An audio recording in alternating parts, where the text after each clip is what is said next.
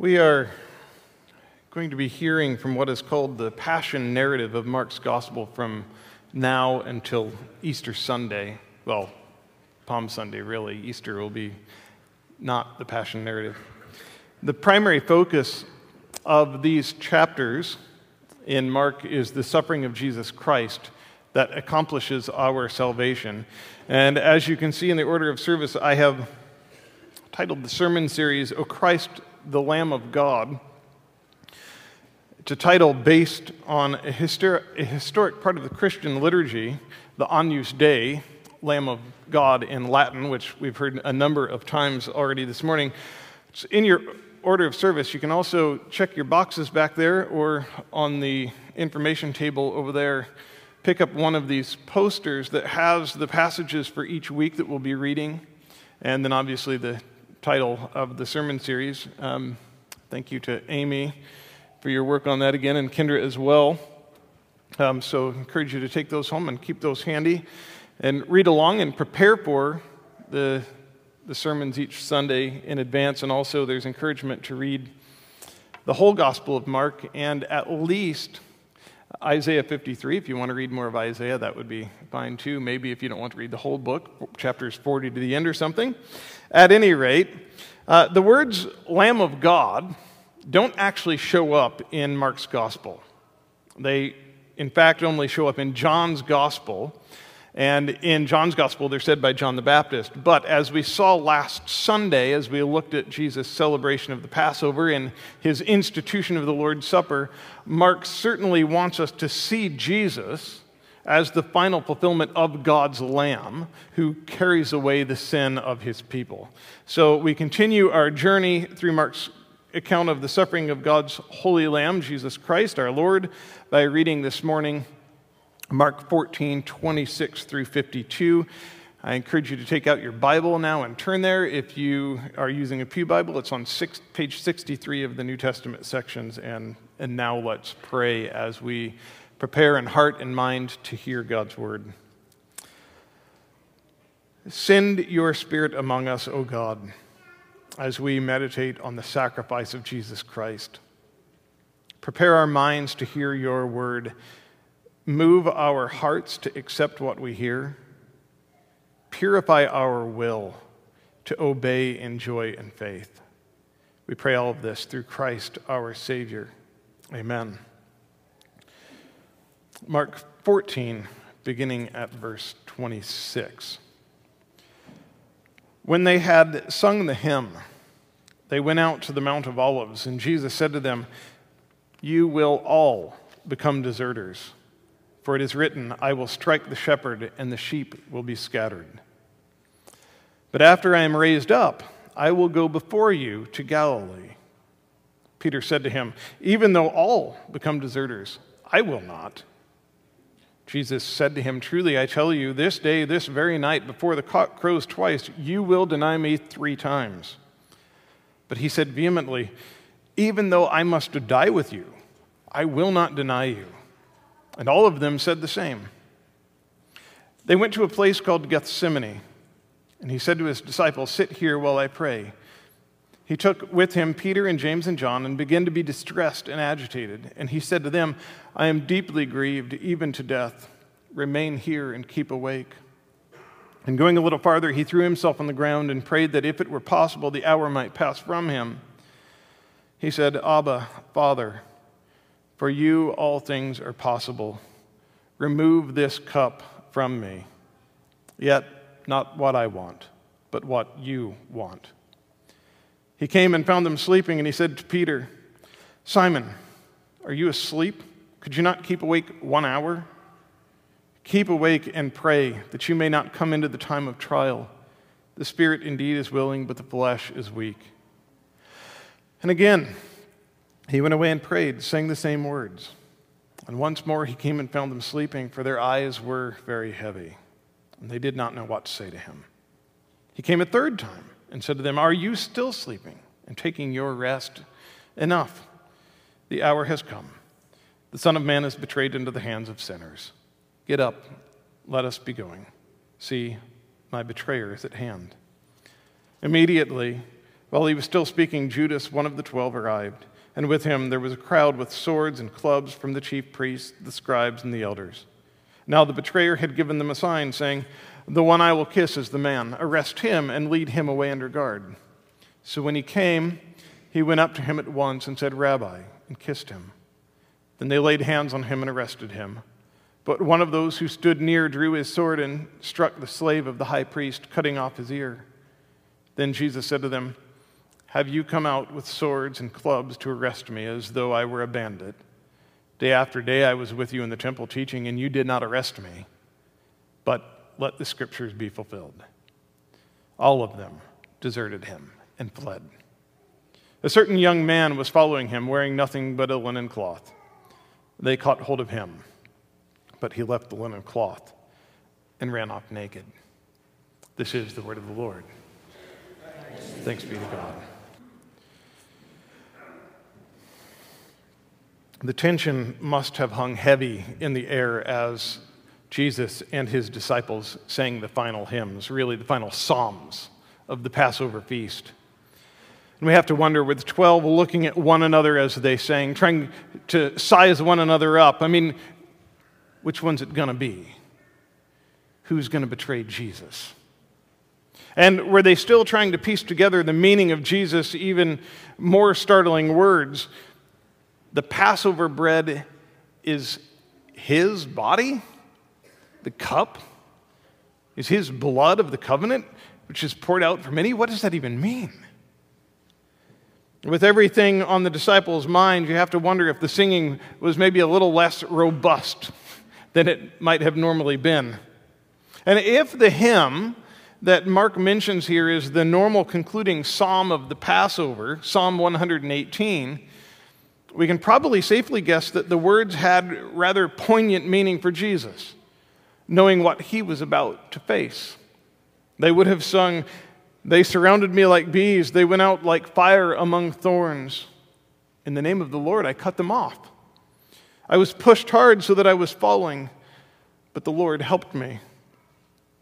I shall not die, but I shall live and recount the deeds of the Lord.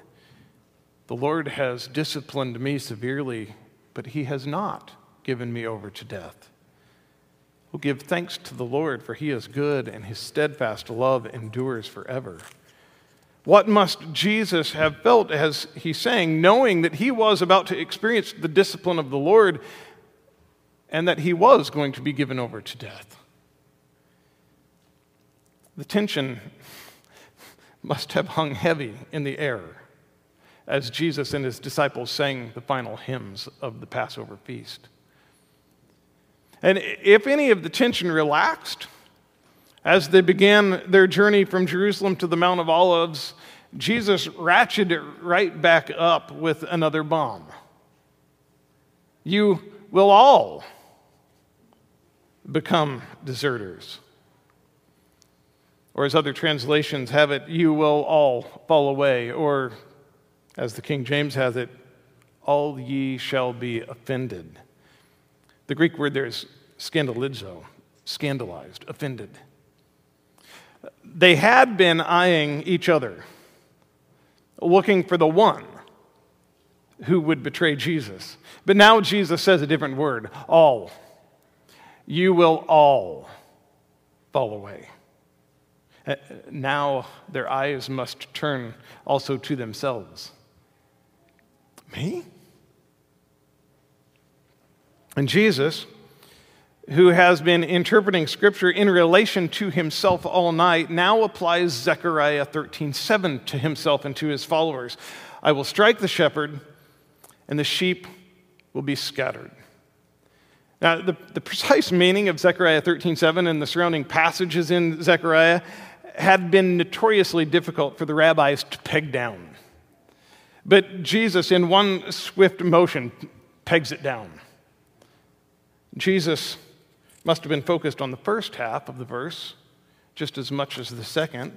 One of the things that was certain about that verse from Zechariah was that the eye who will strike down the shepherd who stands next to the eye, was none other than Yahweh. So Jesus knew also that he was the good shepherd. He knows who the I is. He knows who the good shepherd is.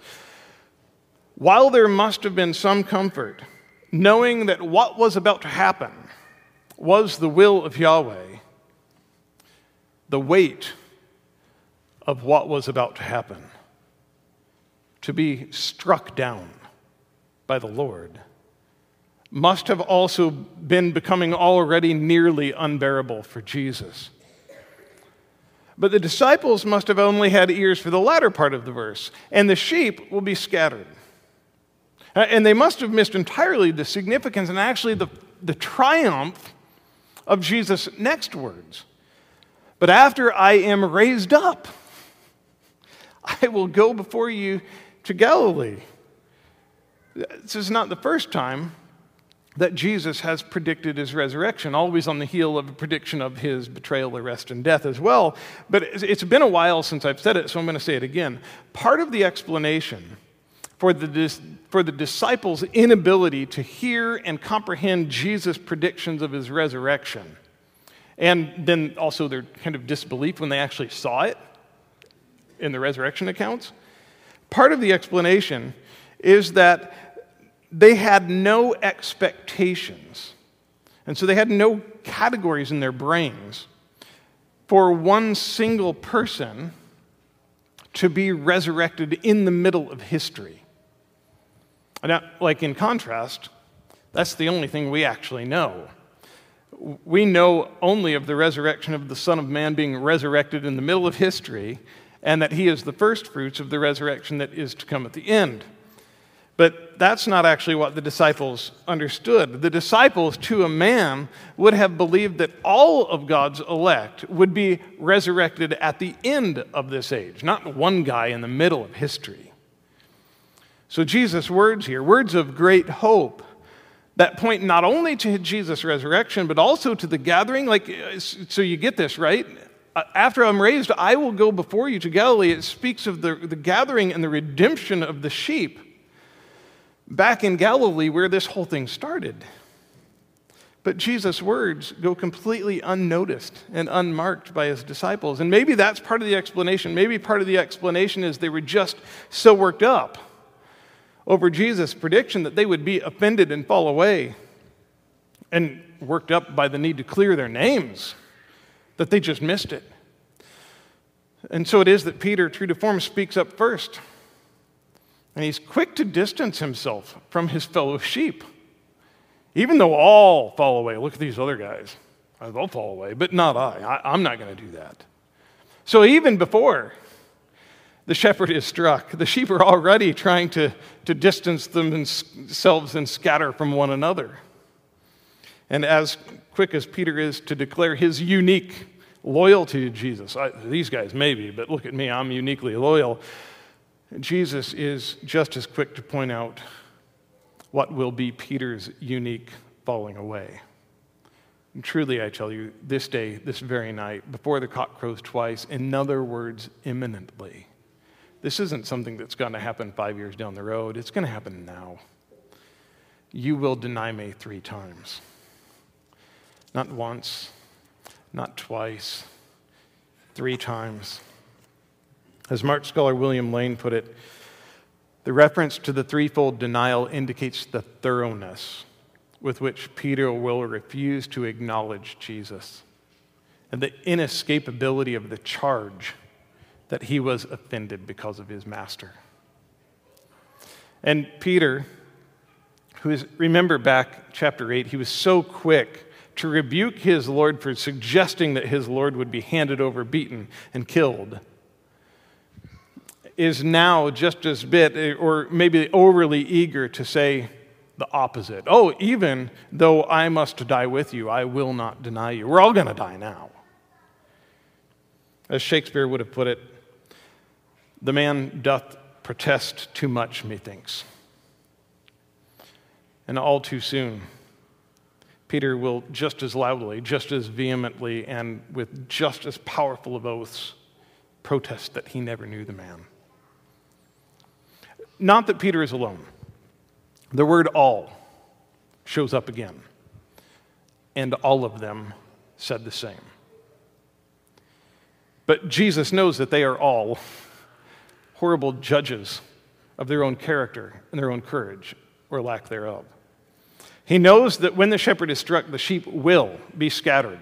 As verse 50 says, all of them deserted and fled, including a certain young man who tradition has it is none other than John Mark, the author of this gospel, who writes himself into the gospel at this moment, but does so in a way so typical of Mark.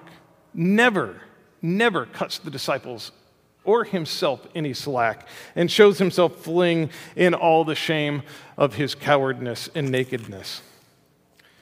In other words, though, Jesus knows, as William Lane put it, that he will face this hour of crisis utterly alone. And Jesus, the true Adam, is the only true Adam, the only true man. He would pay the price and take upon himself the punishment for the sin of all mankind, down to the very last man who would abandon him. He alone would do it, and he would do it alone. And not a single one of us should imagine, even though all fall away, I would not have fallen away. We all, like sheep, have gone astray. And in our sin and by our sin, we have all fled and abandoned our Lord, been scandalized, offended by him, fallen away. And so we should all consider ourselves included in the all here. But, praise be to God, by God's grace, we are all also included in the wonderful good news of the gathering and the reconciliation of the sheep to their good shepherd who lays down his life for the sheep. That is implicit in that statement. But after I am raised up, I will go before you to Galilee. The tension must have hung heavy in the air as Jesus and his disciples walked to the place called Gethsemane. When they get to Gethsemane, Jesus leaves 8 of his disciples at one spot, and then he commands them to sit there while he prays. And I say 8 because presumably Judas slipped off at some point after the supper, after the final hymn perhaps, while the other 11 disciples and Jesus were walking to the Mount of Olives and then on to Gethsemane. So he leaves 8 behind, and Jesus then takes with him further into the garden the 3 disciples who were with him on the Mount of Transfiguration. And the 3 disciples who also tend to be the most impetuous and the most inappropriately self-confident. So we just saw Peter in action, and you know what Peter is like when he's in action. But James and John, a while back, infamously asked to sit at Jesus' right and left hand when he came into his kingdom. A bit of inappropriate self-confidence, a bit of arrogance. But at that point, with words that ring loudly here in this passage again, Jesus said, "You do not know what you are asking. Are you able to drink the cup that I drank, or to be baptized with the baptism with which I am baptized?" And in their arrogant and in their ignorant self-confidence, they said to him, "We are able." Now, Jesus acknowledges that that will eventually be the case, but that time is not right now. Most scholars agree that Jesus takes Peter, James, and John with him not as a favor, but actually because he knows their arrogance and their self-assurance puts them at the most risk for temptation in this moment. He takes them with them because they're the weakest and they need the most help. And such an assessment of their character at this moment proves to be accurate. The prediction of a threefold denial by Peter is immediately mirrored by this threefold failure of the 3 in Gethsemane as they fall asleep, precisely at the hour when they need to stay awake and be fervently praying. And in this hour, when Jesus needs so desperately to be ministered to by others, he still pours himself out in ministry to these 3 men, urging them on time and again to wakeful prayer and vigilance. Jesus repeatedly commands the three to keep awake and pray, not for him, but for themselves, that they won't come to the time of trial. And notice that in verse 37, Jesus calls Peter by his birth name instead of the nickname that he had given him.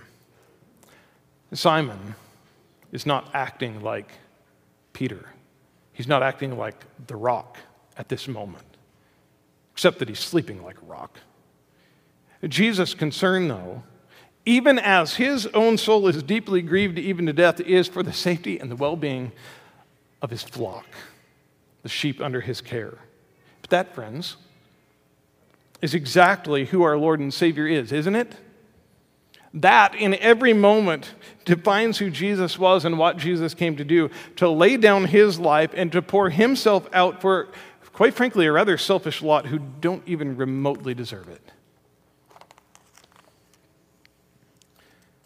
Our Lord himself, after telling the three, I am deeply grieved even unto death, went a little farther, Mark tells us, and he threw himself on the ground and prayed.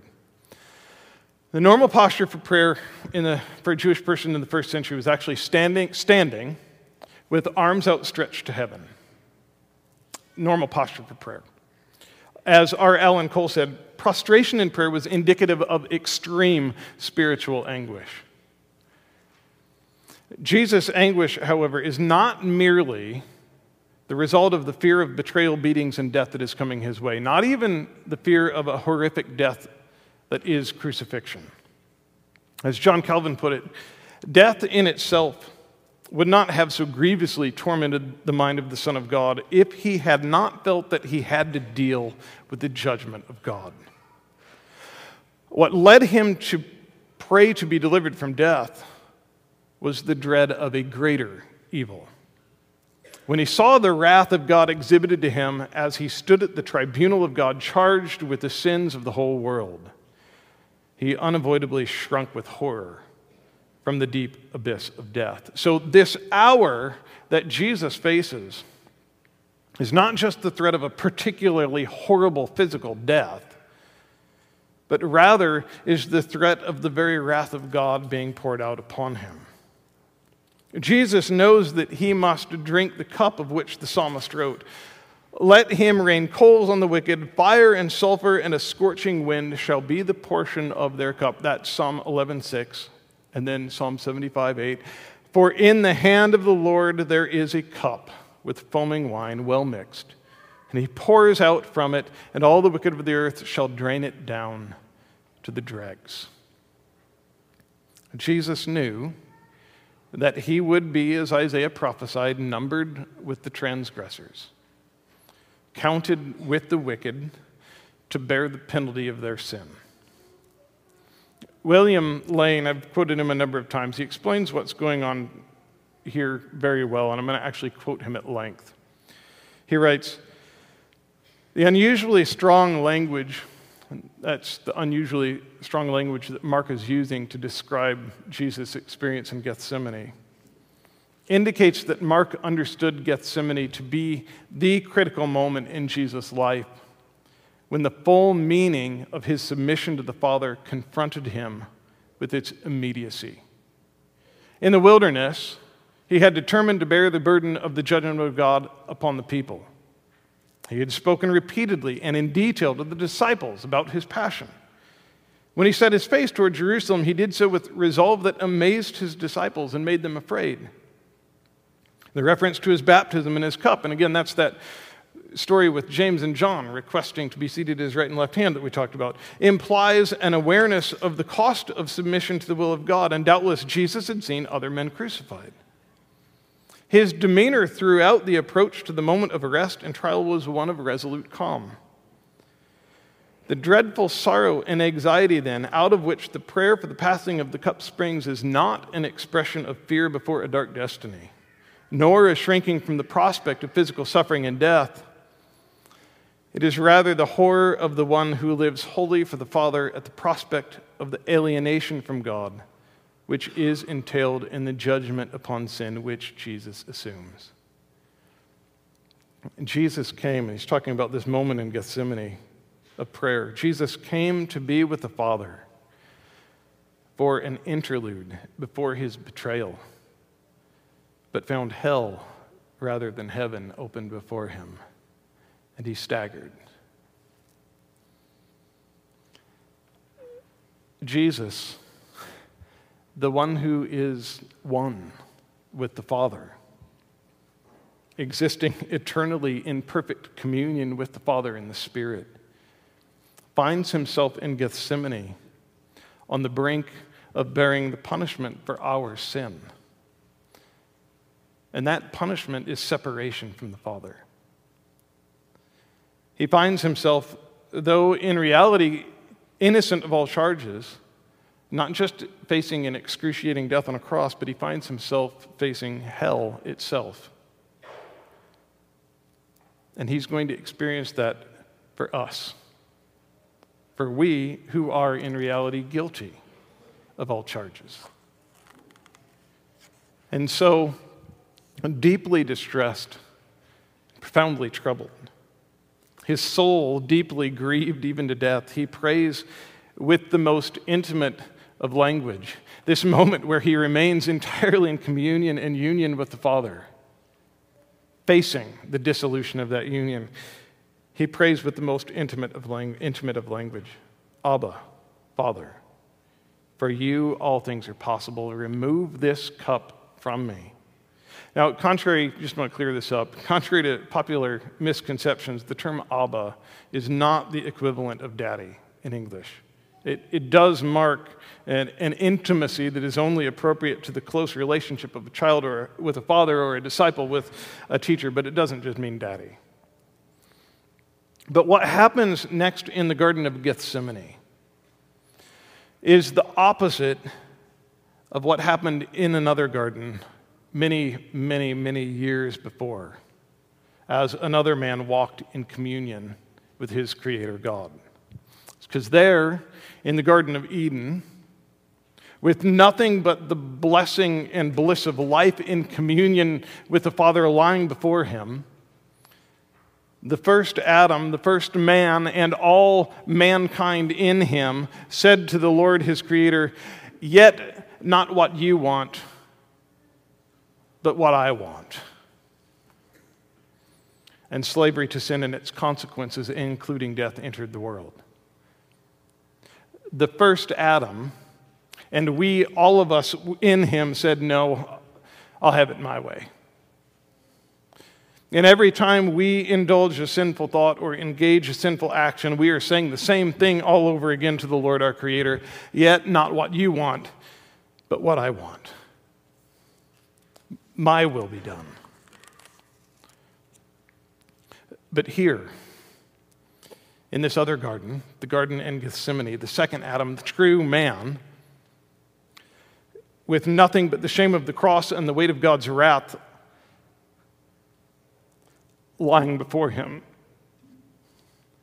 said to his Father, "Yet not what I want, but what you want." And so slavery to sin and its consequences, death included, is overthrown. Jesus, knowing full well that submission to his Father meant that he was about to endure the punishment of hell on behalf of mankind, refused to, at this moment of crisis, dissolve the perfect unity of his and the Father's will. We should note, of course, that there's a lesson in this. At this moment, as well as other moments throughout Jesus' life, Jesus prostrates himself before the Father in vigilant and wakeful prayer. It is in prayerful communion with the Father that the unity of his and the Father's will is sustained. And so Jesus models for the three disciples and for us precisely what he asks of them and what he asks of us.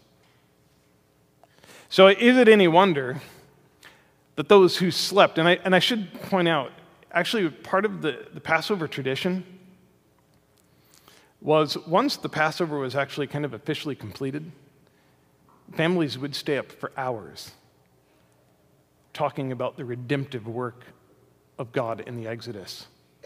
Every Passover their whole lives, the disciples had stayed up late into the night, And so this time, when that redemptive work is actually being brought to its fulfillment in history, they decide they need to fall asleep. But is it any wonder that those who slept later fled? Their wills and desires no longer in unity with the Father's. And is it any wonder that he who threw himself before the Father in prayer was sustained in this moment of crisis to its end? His will and desire united perfectly with the Father's. And our Lord is sustained from this moment to the end. Once he passes through the agony of Gethsemane, his resolute, even calm disposition carries him through the rest of his passion. From the moment of his betrayal and arrest, he's in charge, till the very end, when he gave a loud cry and breathed his last, pierced for our transgressions, crushed for our iniquities, carrying upon himself the chastisement that brought us peace. By his wounds we are healed. Praise and thanks be to God.